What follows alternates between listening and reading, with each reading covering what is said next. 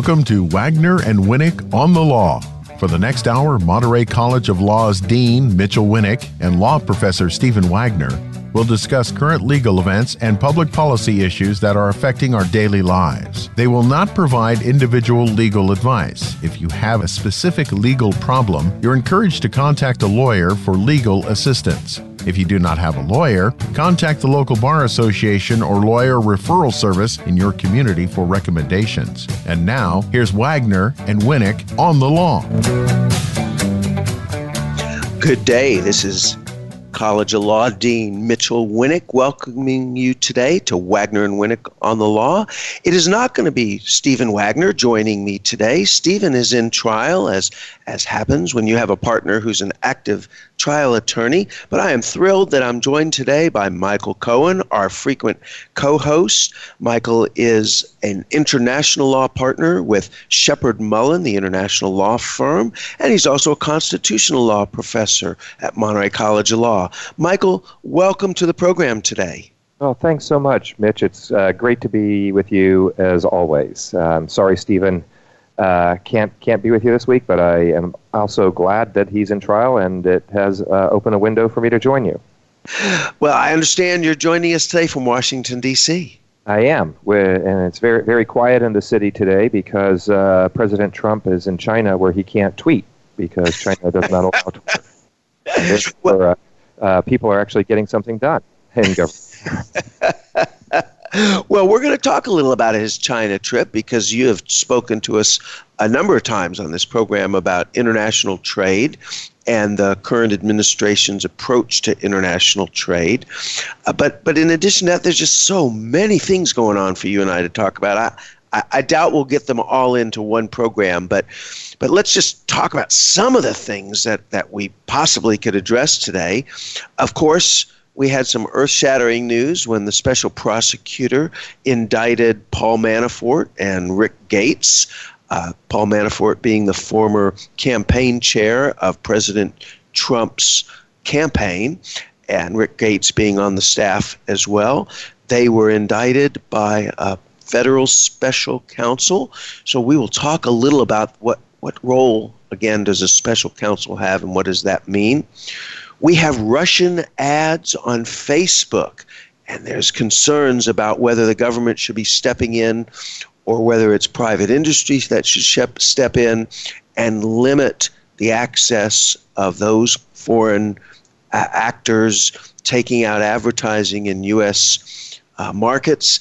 It certainly seems to me it might start down a slippery slope of talking about the First Amendment.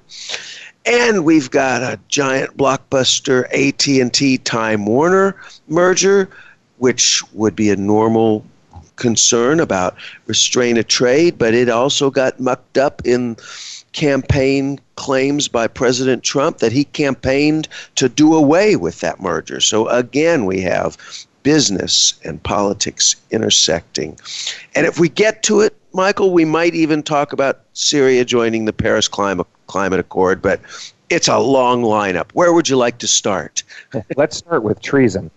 Okay. I think it's a good place to start because out of all of those topics, and all of them so interesting and so important, sometimes it's fundamentally easiest to start with the Constitution of the United States of America, our outline for a Republican form of government.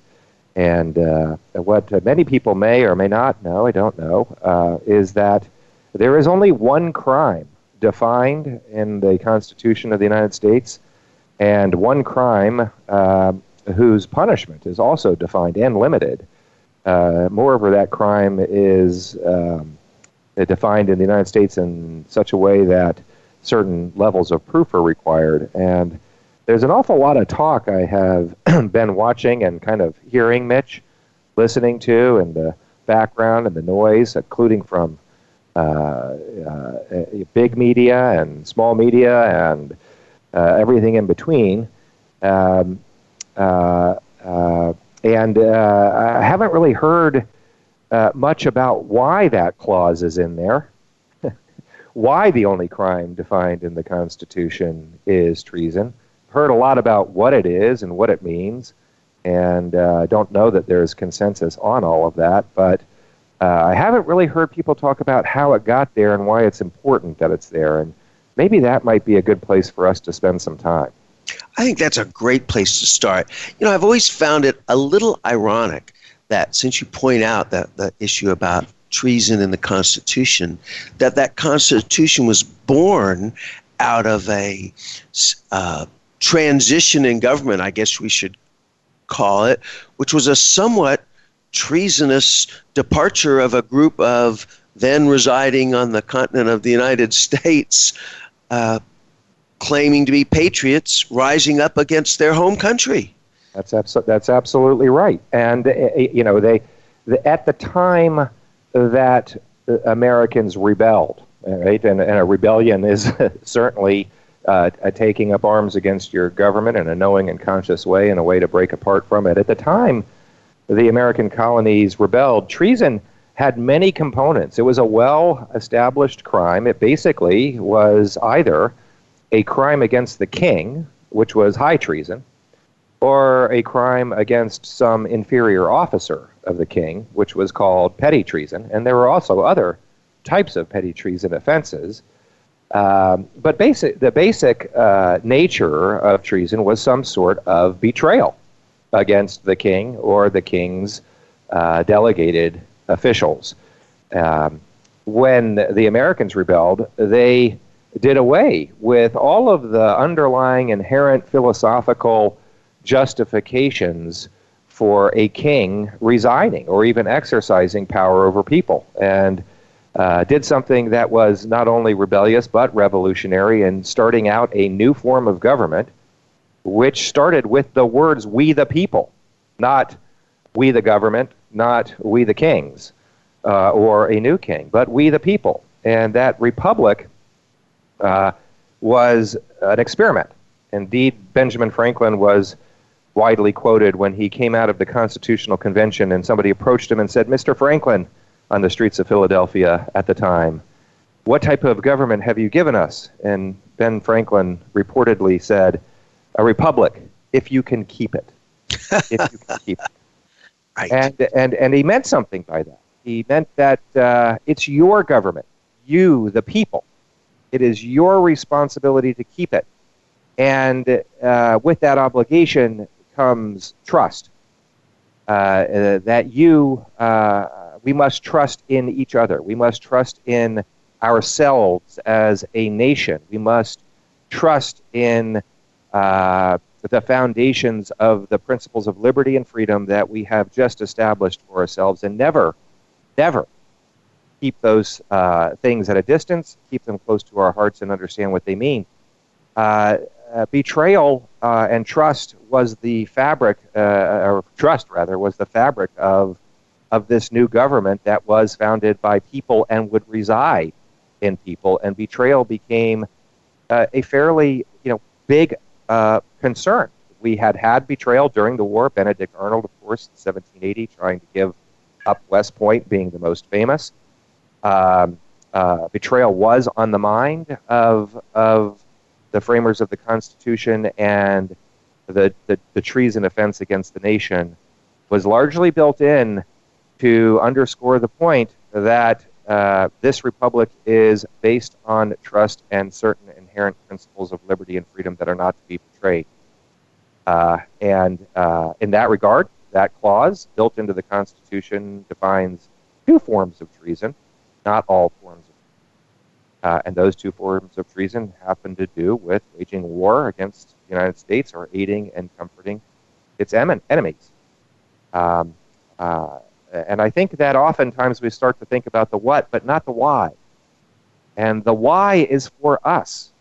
The why is that this is our republic, if we can keep it. And betrayal by government officials, betrayal by those seeking office, betrayal of the nation's systems and processes and fundamental freedoms is a very, very serious matter. It is literally not something in the hands of others. It is something in the hands of ourselves. It is, to me, literally the statement Ben Franklin made and the obligation he conferred on us to keep our republic. So, Michael, let me ask you: we've heard, bandied about in the various episodes going on in Washington, from Paul Manafort to Bo Bergdahl, the issue of dealing with, as you said, working against the interests of the country with an enemy. Stephen has many times talked to us about, in criminal law, the difference of active reus, so the active intent of knowing, or a more passive intent of just doing. Where does treason fall in that? So it can't just be working with an outside government. So that doesn't necessarily trigger the concept of an enemy that you've brought up. How does it fit within these concepts that we've talked about in criminal law? What rises to the level of treason? What are some of the underlying standards that someone would have to hit in order to be at least allegedly treason? Sure. Yeah. The constitutional standards are two types of treason, as you kind of already outlined. One is literally waging war against the United States. That requires you to raise some semblance of men or women taking up arms against the country. The Whiskey Rebellion, for example, early in the nation's history, comes to mind. And indeed, there were treason prosecutions and subsequent pardons by George Washington. The second type of treason is a lot less defined, and that's aiding and comforting enemies. And that does require some sort of knowledge or intent, and the standards vary widely depending on the aid or comfort given. You think about all of the things along the way. You have to know their enemies. You have to understand that your actions are aiding or comforting. Whether you intend to do that or not is kind of whether you have the specific intent to advance the interests of that other nation or any of those types of things is a far cry from what's likely required. But some sort of knowledge-based intent is likely required, and constitutionally, that must be demonstrated by the live testimony of two witnesses. And the Constitution literally specifies that requirement from an evidentiary standpoint.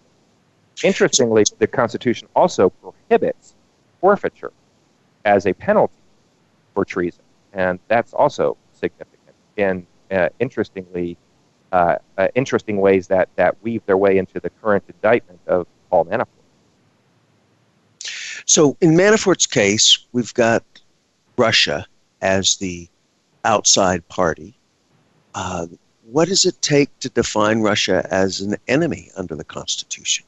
I think Russia would clearly fall in line as an enemy. It's not an open war against the United States, but it is a nation that routinely demonstrates verbally through its top administrations, all the way through down much of its culture, great adversity to the United States. Okay. So Russia would qualify, and then in several cases where we had a U.S. citizen claiming allegiance to ISIS and then carrying out or attempting to carry out certain acts, that too would sound like it would trigger the same treason clause. Possibly. It's difficult with that kind of terror analysis, if you will, Mitch, because the affiliation is likely an enemy, but the action is based on the power of religious belief. Let's make no mistake about it. These folks aren't trying to advance the interests of a nation. The folks committing those offenses believe religiously that this is their path to heaven. That is what whether that's a legitimate belief from the religion or not, I'll leave to others. But there is no question. Well, let's hold it on that thought, because we need to take our first break, and that's on that question will come back after this break. You're listening to Wagner and Winnick on the Law. This is Mitch Winnick, Dean of Monterey College of Law, and I'm joined today by my guest co-host, Michael Cohen of the international law firm of Sheppard Mullin. Don't go away. We'll be back right after this break.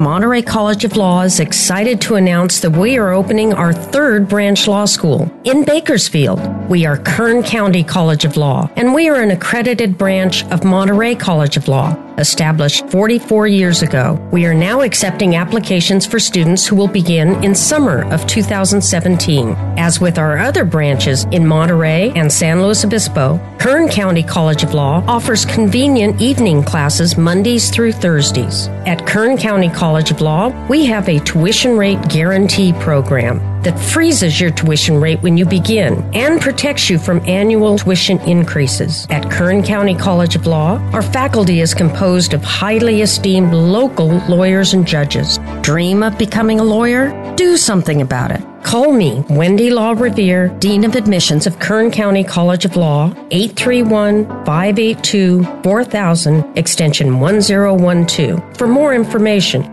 This is Mitch Winnick, co-host of Wagner and Winnick on the Law. We are pleased to welcome Monterey Peninsula Surgery Centers and their related Minimus Institute as sponsors of our program.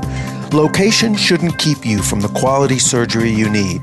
MPSC's Destination Surgical Institute features world-class surgeons, concierge assistants, and transparent bundled fees. For more information, go to www.montereysurgerycenter.com. Thank Monterey Peninsula Surgery Centers for state-of-the-art outpatient surgery. Our patients get better faster and get back to doing what they love. Out-of-towners and self-insured employers can now benefit from our quality care through our concierge division, Minimus Institute. Call 831-333-4153 or visit minimusinstitute.com to learn about how we're reducing the cost of surgery by 40 to 60% while delivering state-of-the-art care. Many people believe that law firms are pretty much the same. At Sheppard Mullin, we don't. Our law firm believes that what separates us from the pack is not what we do, but how we do it. Aggressive, not conservative. Team players, not one-man bands. Problem solvers, not just legal practitioners. Our clients clearly understand and value this difference. Sheppard Mullin is a full-service Global 100 law firm with more than 750 lawyers. We handle corporate and technology matters, high-stakes litigation, and complex financial transactions. From our 15 offices in the U.S., Europe, and Asia, we offer global solutions and seamless representation to our clients around the world. I am Michael Cohen, a partner in the Antitrust and International Competition Group at Sheppard Mullin. I invite you to find out more about our law firm at sheppardmullin.com. That's SheppardMullin.com. Welcome back. This is Mitch Winnick, the Dean of Monterey College of Law. I'm joined today by Michael Cohen, my co-host. Michael's an international lawyer with the law firm of Sheppard Mullin and a constitutional law professor. We've been talking about the crime of treason and how treason is the one crime that's outlined in the Constitution. And Michael, you were talking about, as we went to the break, the difficulty of applying treason, perhaps in the case of a terrorist or an alleged terrorist, because their motivation could be religious versus aiding and abetting an enemy, and right. that you believe that's a critical constitutional point. Yeah, I do, and it's also largely often a moot point because that person is doing something that's suicidal, so Right. they're dead at the end of it, you know. But it brings up the point that there are other crimes that seem to come very close to the same fact patterns that would give rise to an allegation of treason. Because I think you pointed out there have not been very many trials related to treason in the history of the United States. No, I really think you can name them. I think there are less than 20. And many of the famous spies that we think of, for example, which were not prosecuted for treason. They were prosecuted under the Espionage Act, which is another statute that our Congress enacted that relates more directly to taking information that is sensitive to national security and selling it or passing it or giving it to somebody outside the United States, or really anybody where it could be used against the nation. So that's the Espionage Act. Early in the nation's history, really, I think by the Third Congress, I think Jefferson's administration, the Congress enacted the Sedition Act, the Alien and Sedition Act, which had to do with folks who are non-citizens on U.S. soil committing those types of offenses, trying to gather information for use by enemies, etc. So over the history of the nation, and we are, of course, talking about treason defined by the American experience, because treason can mean many different things in many different parts of the world, depending on how those nations culturally experienced this notion of trust and betrayal and have defined it. We're talking about how we have defined that here in the United States. We have also defined ancillary offenses that are somewhat short of perhaps the constitutional definition, but still reinforce that basic fabric we talked about earlier, that fabric of trust and the consequence of betrayal to a Republican form of government and what it might mean. And if you transpose some of this to the Trump administration and the current investigation that's underway, you can see that experience playing out a little bit, particularly in Paul Manafort's indictment. You take a step back. Would it be treason if the Trump campaign and President Trump himself knowingly allow the Soviet Union to governmentally and systematically interfere, falsify, or in other ways unduly influence the American election? I think there's a strong argument it is. I don't think anybody would disagree that if one could prove that case, that action of allowing a foreign government or aiding and abetting a foreign government to influence a federal election is about as fundamental as we get. And frankly, if there are people who think that is not that big a deal, or that's all politics and it shouldn't matter, you know what? You really you don't have an ounce in your blood of what this country was founded on, because the free process and the integrity of an electorate process is the backbone, as you said, Mitch, of everything that we call liberty. It is the literally fundamental step of our Republican form of government. And if you don't think that's important, I encourage you to give up your citizenship and move to an authoritarian nation where you can enjoy the benefits of being told how to think and what to do, and no longer worry about what other people may want to discuss in the public conversation and liberty and freedoms that we have. But if you do, we've seen it played out just this past 2 weeks in Saudi Arabia, where you have a king who exercised, as you talked about, this whole thing started with crimes against the king. So you had a king taking action against a dozen supposedly family members who they believed were acting against the interest of the country. Sure. And without any of the same protections we have here, those people were jailed, swept off the street, and put in jail with an unclear path to a judicial process, if any. Absolutely. Or take the nation, the very modern nation that the President of the United States is visiting right now, China. In China, they just increased the penalty for disrespect of the national flag or anthem to about 10 years in prison. And, in the United States, we have a First Amendment right to voice opposition to policies in our government, including through symbolic gestures with respect to our national symbols.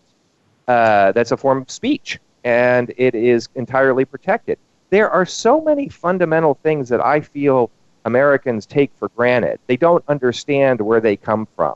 And this notion that we're just going to say, oh, well, this is all politics or this is all news, that's ridiculous.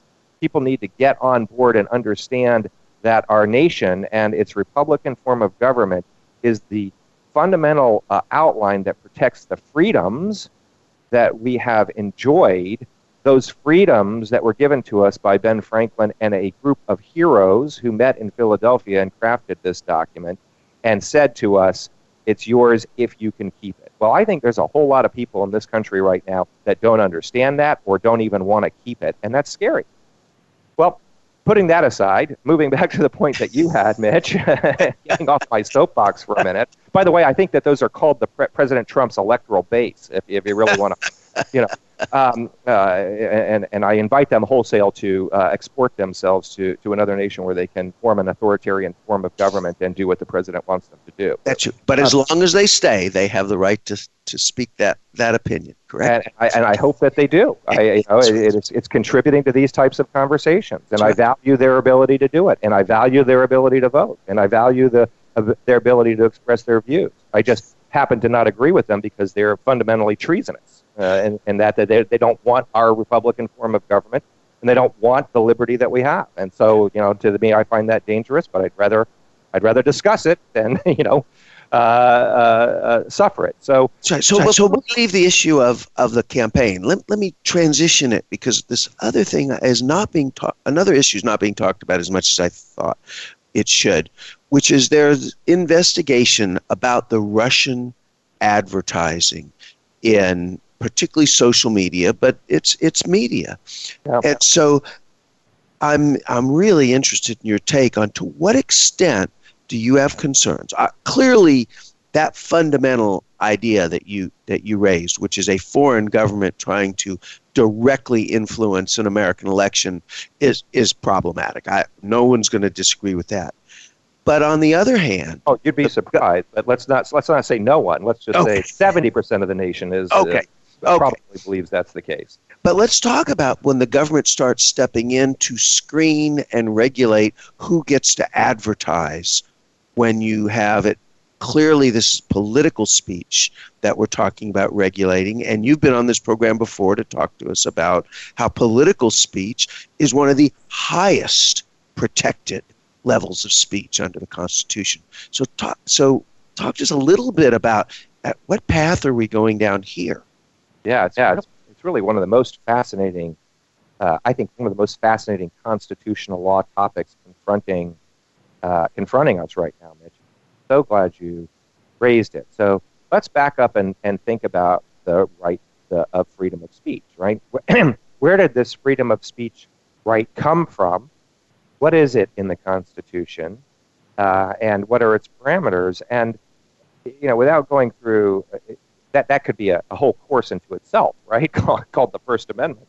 Exactly. Or speech. And it often is. It's certainly a core component of our own constitutional law teaching, Mitch, at the Monterey College of Law. But in very basic terms, speech was important to the American colonists at the time, during the time of the rebellion. And keep in mind, our Constitution was born from rebellion against oppression.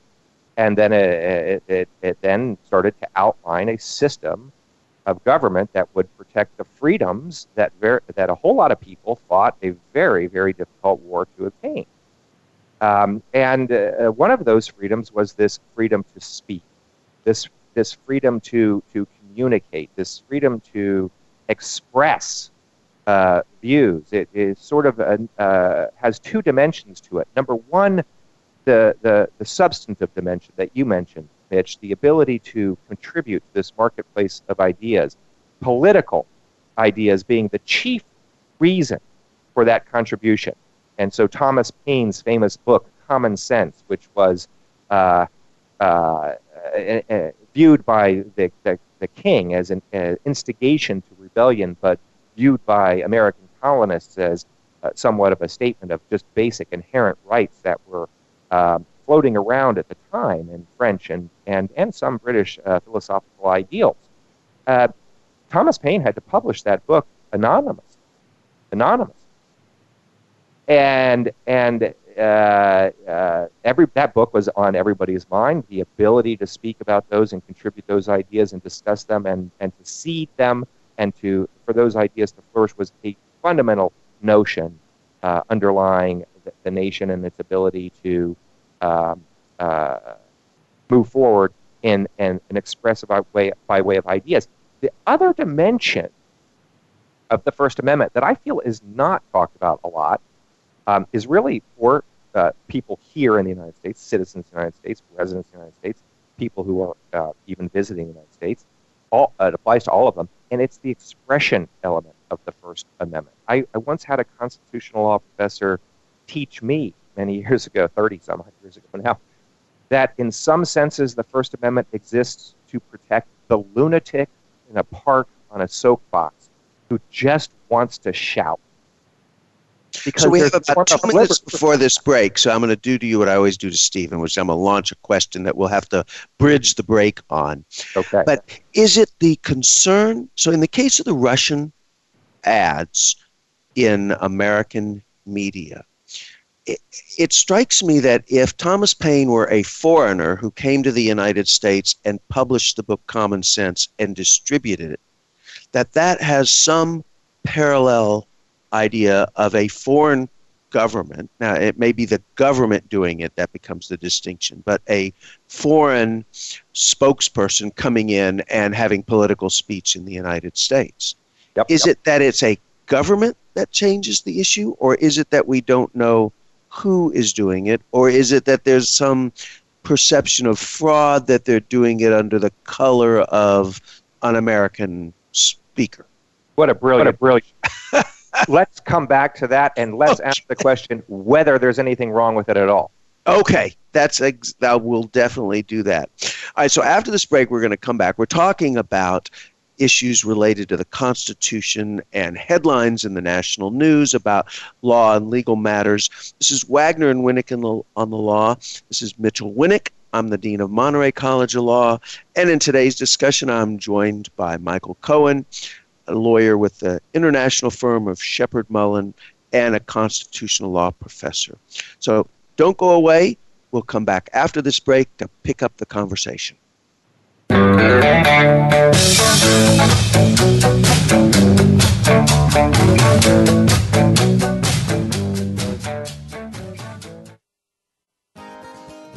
If you've been considering a new career, now is the perfect time to look into the field of law. Whether you're fresh out of school or just thinking about change, the San Luis Obispo College of Law is now accepting applications for 2017 admission. The San Luis Obispo College of Law is an accredited branch of the Monterey College of Law School. You can get a law degree from an accredited law school right here in San Luis Obispo. San Luis Obispo College of Law's highly esteemed faculty is comprised of local judges and lawyers. San Luis Obispo College of Law classes are held conveniently in the evening. The San Luis Obispo College of Law's campus is located at 4119 Broad Street at Tank Farm in SLO. Make today the first step in changing your life. Attend an informational session and get answers to your questions. Call Dean of Admissions Wendy LaRevere at 805-439-4096. Visit slowlaw.org for more information. That's slowlaw.org. Did you ever wonder what is the basis of international law? Where would I even go to look up international laws? This is Law Professor Michael Cohen with a reminder that there are times that you can take the law into your own hands. The United Nations Treaty Collection is an online database that provides information on more than 560 treaties and international legal documents deposited with the United Nations. The database also indicates which countries have signed, ratified, or lodged objections to the treaties. These legal agreements are the basis of international law. They cover topics such as human rights, disarmament, commodities, refugees, the environment, and the law of the sea. Lately, we have heard political candidates making lots of statements about enforcing international law. But if you want to be better informed about the actual laws in place, go to treaties.un.org. That is treaties.un.org. The U.S. Constitution has recently created national headlines in the debate about filling the vacancy created by the sudden death of Supreme Court Justice Antonin Scalia. The President and certain members of Congress are at odds about what the Constitution requires when there's a vacancy on the Supreme Court. Who is right? And how can everyday citizens be informed enough to know the answer? This is Mitchell Winnick, co-host of Wagner and Winnick on the Law, with a reminder that there are times that you can take the law into your own hands. ConstitutionCenter.org is a website published by the National Constitution Center. The center was established by Congress to provide information about the United States Constitution on a nonpartisan basis. If you want information about the Constitution's history and what it means today, go to ConstitutionCenter.org and form your own opinion about the law. Welcome back. You're listening to Wagner and Winnick on the Law, and today you have Winnick and Cohen on the Law. This is Mitchell Winnick, the Dean of Monterey College of Law, and I'm joined today by Michael Cohen, a constitutional law professor and an international lawyer with the law firm of Shepard Mullen. We've been talking about constitutional crimes, issues related to treason, and now we've moved on to even the more challenging topic of the First Amendment and whether or not the claims that the government of Russia underwrote and paid for ads that allegedly were set out to influence the U.S. federal election. So Michael, you, right before the break, threw out this idea that, well, maybe there is nothing wrong with it from a constitutional standpoint. So we definitely need to hear more about that. Yeah, let's just talk about the Constitution again, right? The First Amendment says there's freedom of speech. It doesn't say there's freedom of speech except, right? That's right. And so what we have had, and some Supreme Court justices over history, most notably probably Justice Black, felt that was an absolute freedom from the expressive element as well as the content element, that there are no exceptions, and that it's not the Supreme Court's job to come up with these exceptions through the American experience that redefine the Constitution's free speech right. So on the one hand, there are certainly a set of scholars who could be entirely correct in their view that speech as a freedom in the United States was meant to be absolute and should be unrestricted. But we, of course, have restrictions. And we do, and in this case, we do have some restrictions, particularly when you frame it in the terms of election speech, right? Political speech and election speech. You can't speak within a certain number of feet of a poll, for example, on election day. You can't follow someone in to the room and continue to talk in their ear. You can't go into the election booth with them and point out what to do. Right. You can't protest the war by burning a flag in Arlington National Cemetery as a soldier is being buried. There's certain things you just, to put something that would just be fundamentally repugnant, to the family members standing mourning, right, the loss of the 18, 19, 20-year-old. There's certain things. So we have in society over our, couple of 100+ years of existence, defined time, place, and manner restrictions on speech. We have define types of speech that can be regulated. In trade, you can't, falsely libel or disparage a product or a competitor that if it's not true.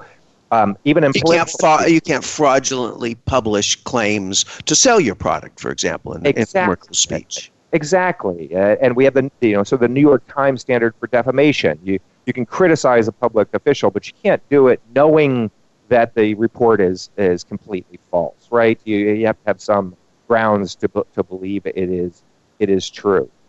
Okay, so let me step back here, because this Russian ad brings so many different elements, because they're essentially publishing their own speech using the internet. So they are the publisher. They they opened the accounts, they had the websites, or they created the blogs, or however they did it. They created articles that were then picked up by other publishers. But fundamentally, they were the publisher. So you don't have a case of the New York Times having to screen it. The question has become, well, should Google or Facebook or others have screened it as publishers? And doesn't that take us in an entirely different direction? It does. There's so many issues involved there, right? First of all, who's speaking? And where are they speaking? The Constitution protects the freedom of speech here in the borders of America. Is that speech that's occurring on Facebook occurring in America? In part, yeah. In part, it's occurring other places.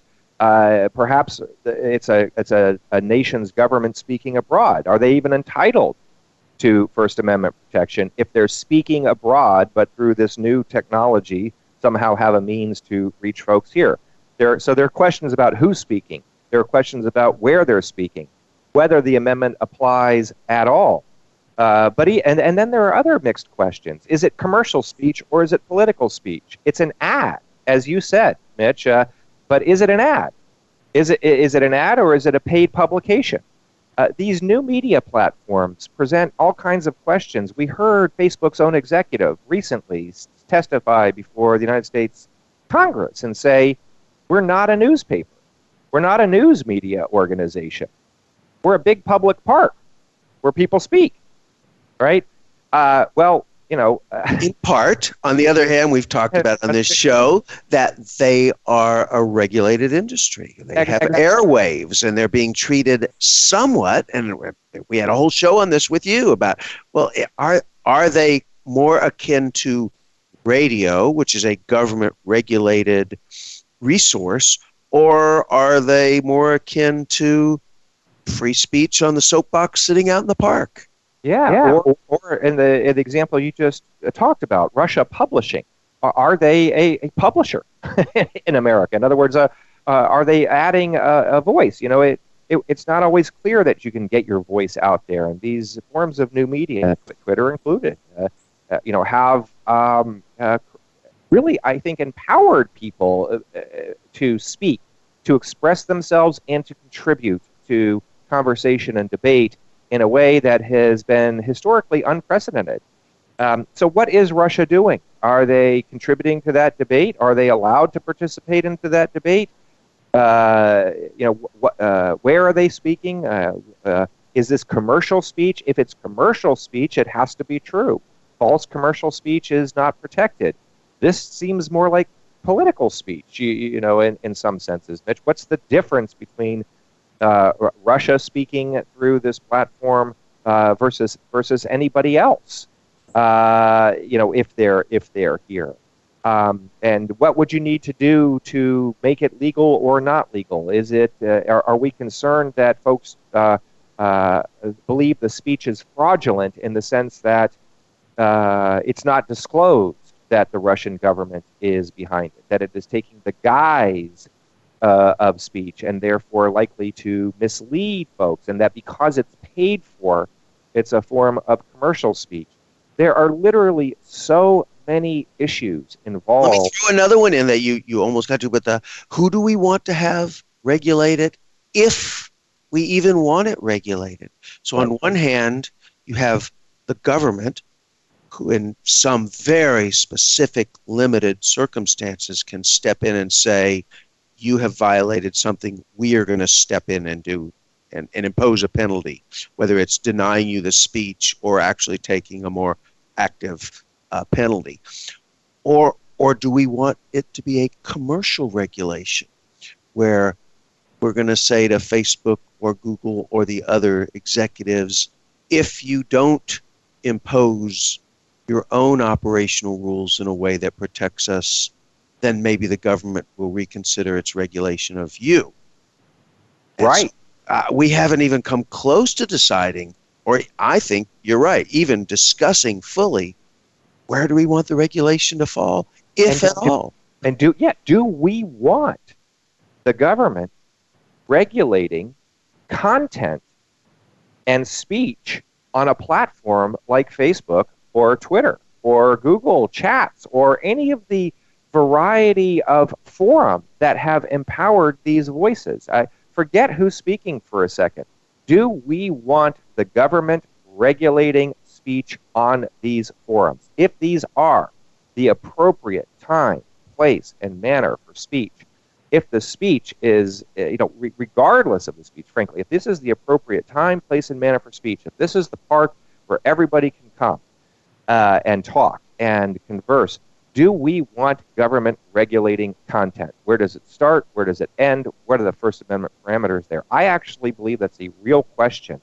I'm not offended that Russia spoke through a platform about its views of American politics. That's speech. I might not like it. I might not even want to agree with it. But sure, I am also not at all concerned about engaging in that kind of thing. I think that the concern here, though, that has kind of crept out is that it's part and parcel of something that seems larger, that seems more systematic. It's more about government. Right, something more akin to election fraud or election tampering. Right. And there would be otherwise apparently benign actions that, if packaged in as we'd say, the mens rea, the intent to truly change an election outcome, then the real question is, do we even have laws that will get us to that? Right. Yeah. Absolutely. Again, the internet, these are new questions for a new medium.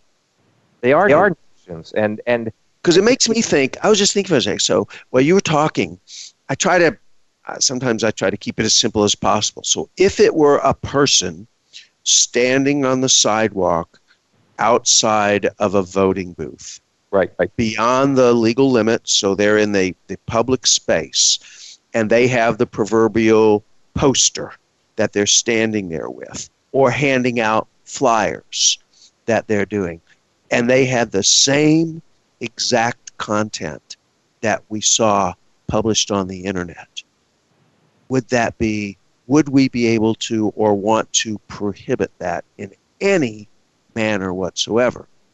So that's where I don't know my answer, but I start thinking of that. Then I say, okay, but then you take that and put it at 1 million polling places.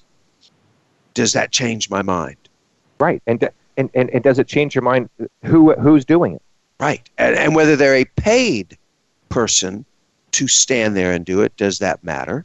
Right. I don't know. We don't have simple answers to these things. Well, we don't, but think about it this way. One thing that has never really not been regulated in American First Amendment jurisprudence is who speaks. Mm-hmm. Right? Where you can speak, when you can speak, the truth or falsity of commercial speech. Some of these things have been regulated, but no one's ever said, hey, Mitch Winnick, you can stand at the poll and you can speak, but Michael Cohen, you can't. And isn't that what we're doing right now? Potentially? I mean, I don't know the answer myself, but I think it's a legitimate question to ask. We haven't traditionally regulated speech in this country under the First Amendment in some way that is based on who the speaker is. So I'm thinking, as you said that, so the dictator in North Korea has just responded to President Trump by calling on the American people to impeach and remove him. So it's a leader of a foreign country, clearly an enemy of the United States, has now published comments calling for the overthrow of our elected president. Now, he said it in his country, it's reported here, but what if he began buying space in a variety of ways that the Russians did to go after that message? Yeah, think. What if I took out space somewhere where I could advocate for impeachment of the president? I mean, I have all kinds of sort of American citizen grounds to do that now. People may agree with me or disagree with me, but I could come up with a good handful of reasons why this president should be impeached. Right, constitutional, foundational reasons that you would be able to back up. Right. So if I can do that, what if North Korea were to advocate for the same thing and also partake of our own freedom of speech and expression and make those same points to us? We're free to reject them or accept them. That's right. And then does it matter, looping right back around to the question we started with, does it matter whether we know that's the origin of the stories or not? Right. Does it matter? Is it speech or is it the speaker that we're talking about regulating? That's right. And for that last point, Mitch, it's why I started with Thomas Paine's Common Sense. It was an anonymous publication. Right. That's exactly right. Well, Michael, we have filled another fascinating show. Every single thing we talked about could be its own show. When we come back next time that you're on, we definitely need to come back to the question of international trade. Certainly the president made his international trip to Asia and China to talk about those things, so I hope you'll come back soon and talk to us about that. You're listening to Wagner and Winnick on the Law. As always, you can hear an archive of today's program on voiceamerica.business channel. As we remind you each week at the end of each show, if you don't know the law, know a lawyer.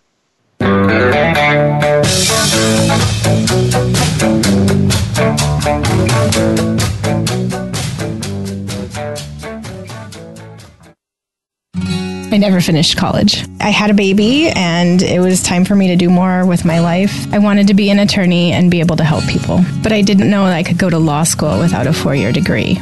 I decided to go to Monterey College of Law because it's local and I was working full-time and had a child, so quitting work and going to a full-time law school was not really an option for me. Being able to go to school at night and the cost of tuition allowed me to graduate debt-free. Obviously, my income has increased. My schedule is more flexible now, and it does allow me to spend more time with my daughter.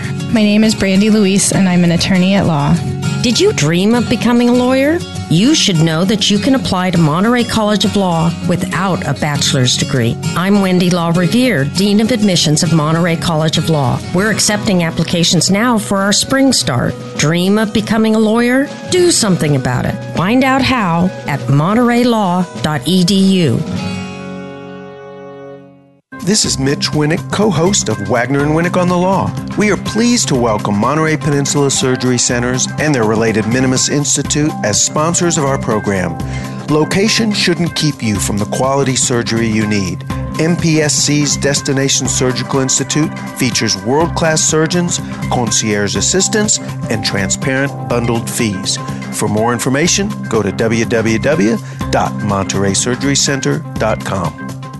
Thank Monterey Peninsula Surgery Centers for state-of-the-art outpatient surgery. Our patients get better faster and get back to doing what they love. Out-of-towners and self-insured employers can now benefit from our quality care through our concierge division, Minimus Institute. Call 831-333-4153 or visit minimusinstitute.com to learn about how we're reducing the cost of surgery by 40 to 60% while delivering state-of-the-art care.